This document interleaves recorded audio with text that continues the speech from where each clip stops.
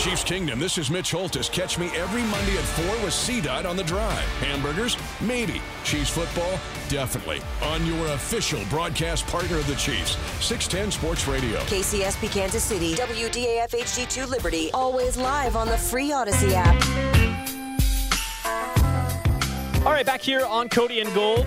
Alex Gold, Nick Short with you. Dusty Likens is in for Cody Tapp. We'll get back into Thursday Night Football and one guy who's not playing tonight and what it could mean about a potential acquisition for the Chiefs later on this season. But let's talk some fantasy football here. We welcome in Paul Charchian of GuillotineLeagues.com, presented by Twin Peaks. Eats, drinks, scenic views. Charch, good to have you on the show. I did want to start with Tua, though, a little bit because you were telling me perhaps he's the best non-rushing fantasy quarterback?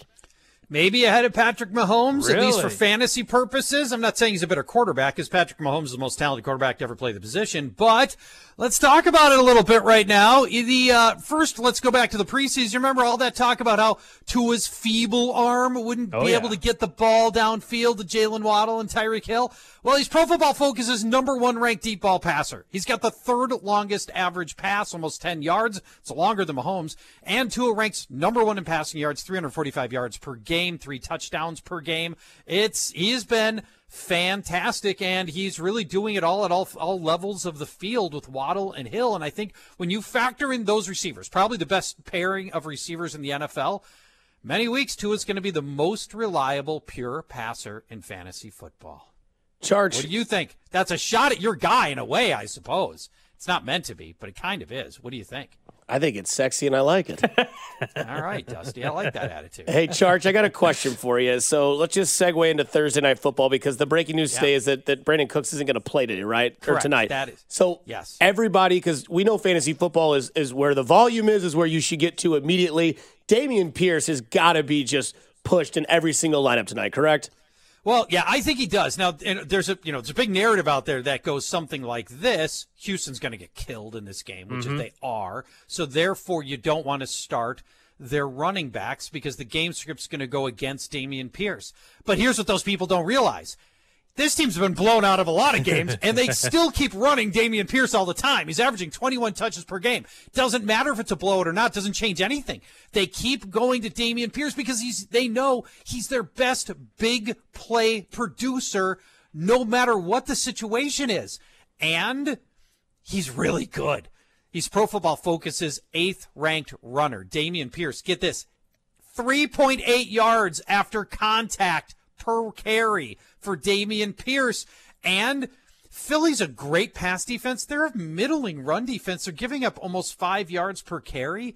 The only chance Houston has to either, keep it close or to chisel away at a lead is to keep running Dameon Pierce. He is sitting on a high volume game, and he's very good. I think he's going to have enough big plays to absolutely keep him startable tonight. All right, Charge, let's just stick with this Thursday night game then. We mentioned Brandon Cooks there, not going to play. He's pouting about not getting traded despite signing an extension this past April. Correct. If you're an owner of Brandon Cooks, obviously you kind of just waiting this thing out and seeing, are you hoping he gets cut, right?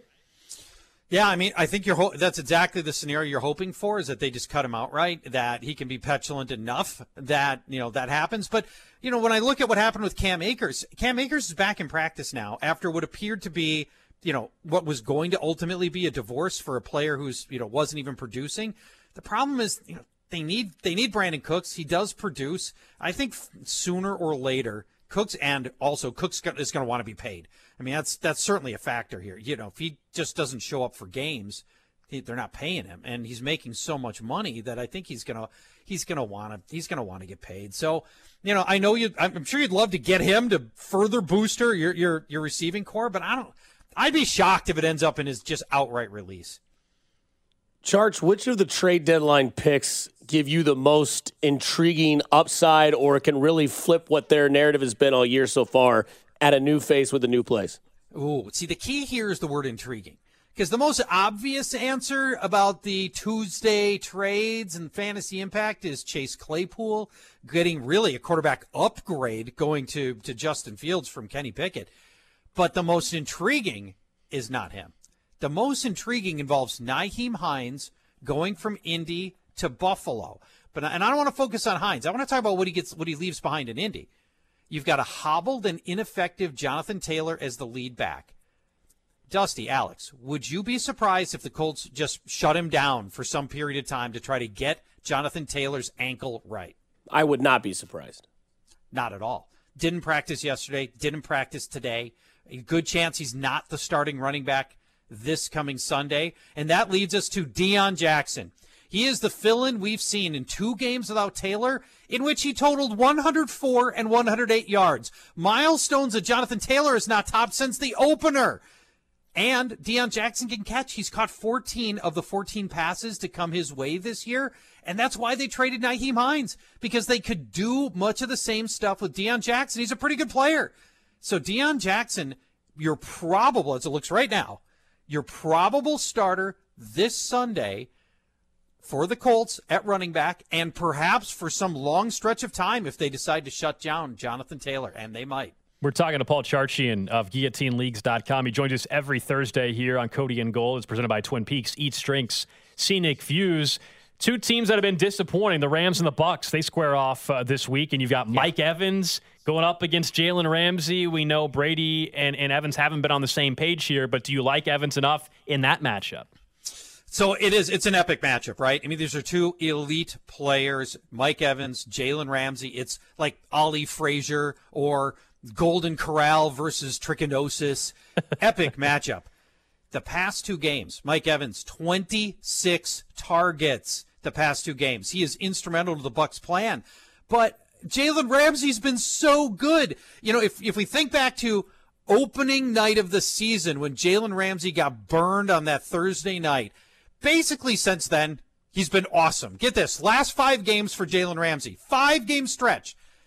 He's given up 6 receptions for 36 yards in 5 games.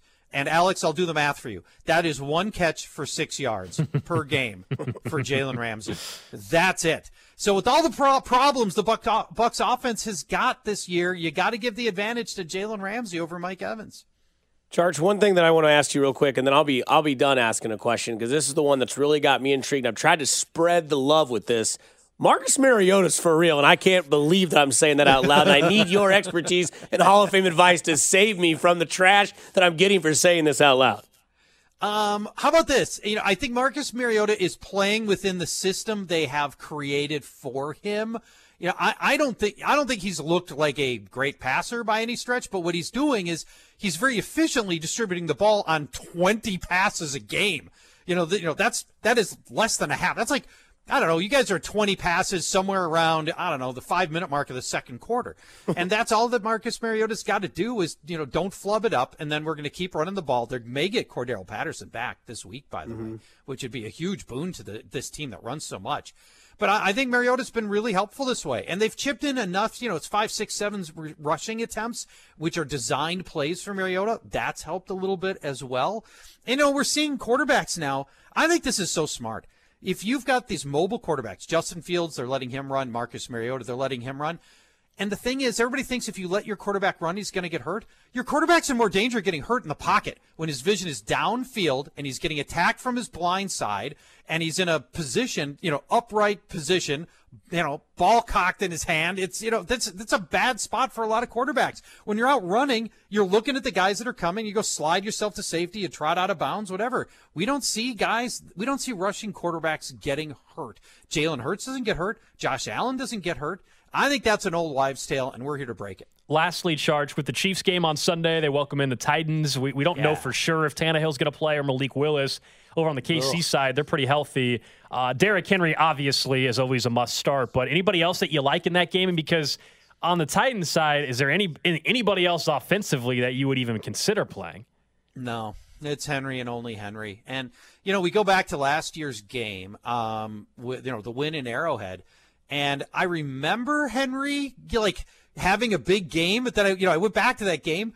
He ran the ball 28 times, and he only got 89 yards in that game. And your run defense is way better this year, so I don't think that's an automatic. And you mentioned Malik Willis. How humiliating is it for Malik Willis to start a full game and only be allowed to throw the ball 10 times?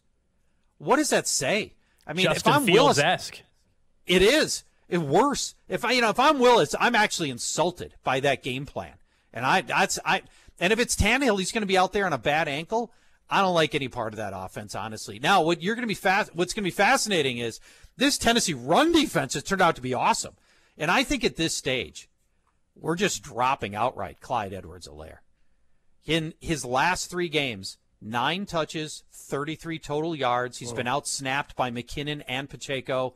Guys, I don't think this is changing. And I think this is just where we are with Clyde Edwards-Helaire. I don't think he's rosterable. You're certainly not starting him. He's a backup running back, and there's a bunch of other backups I'd rather have. I'd rather have Rachaad White. We mentioned Deion Jackson, Dontrell Hilliard, Chuba Hubbard, Kyron Williams. So if I'm just holding backup running backs, it's not going to be Clyde Edwards-Helaire. Do you see it any differently?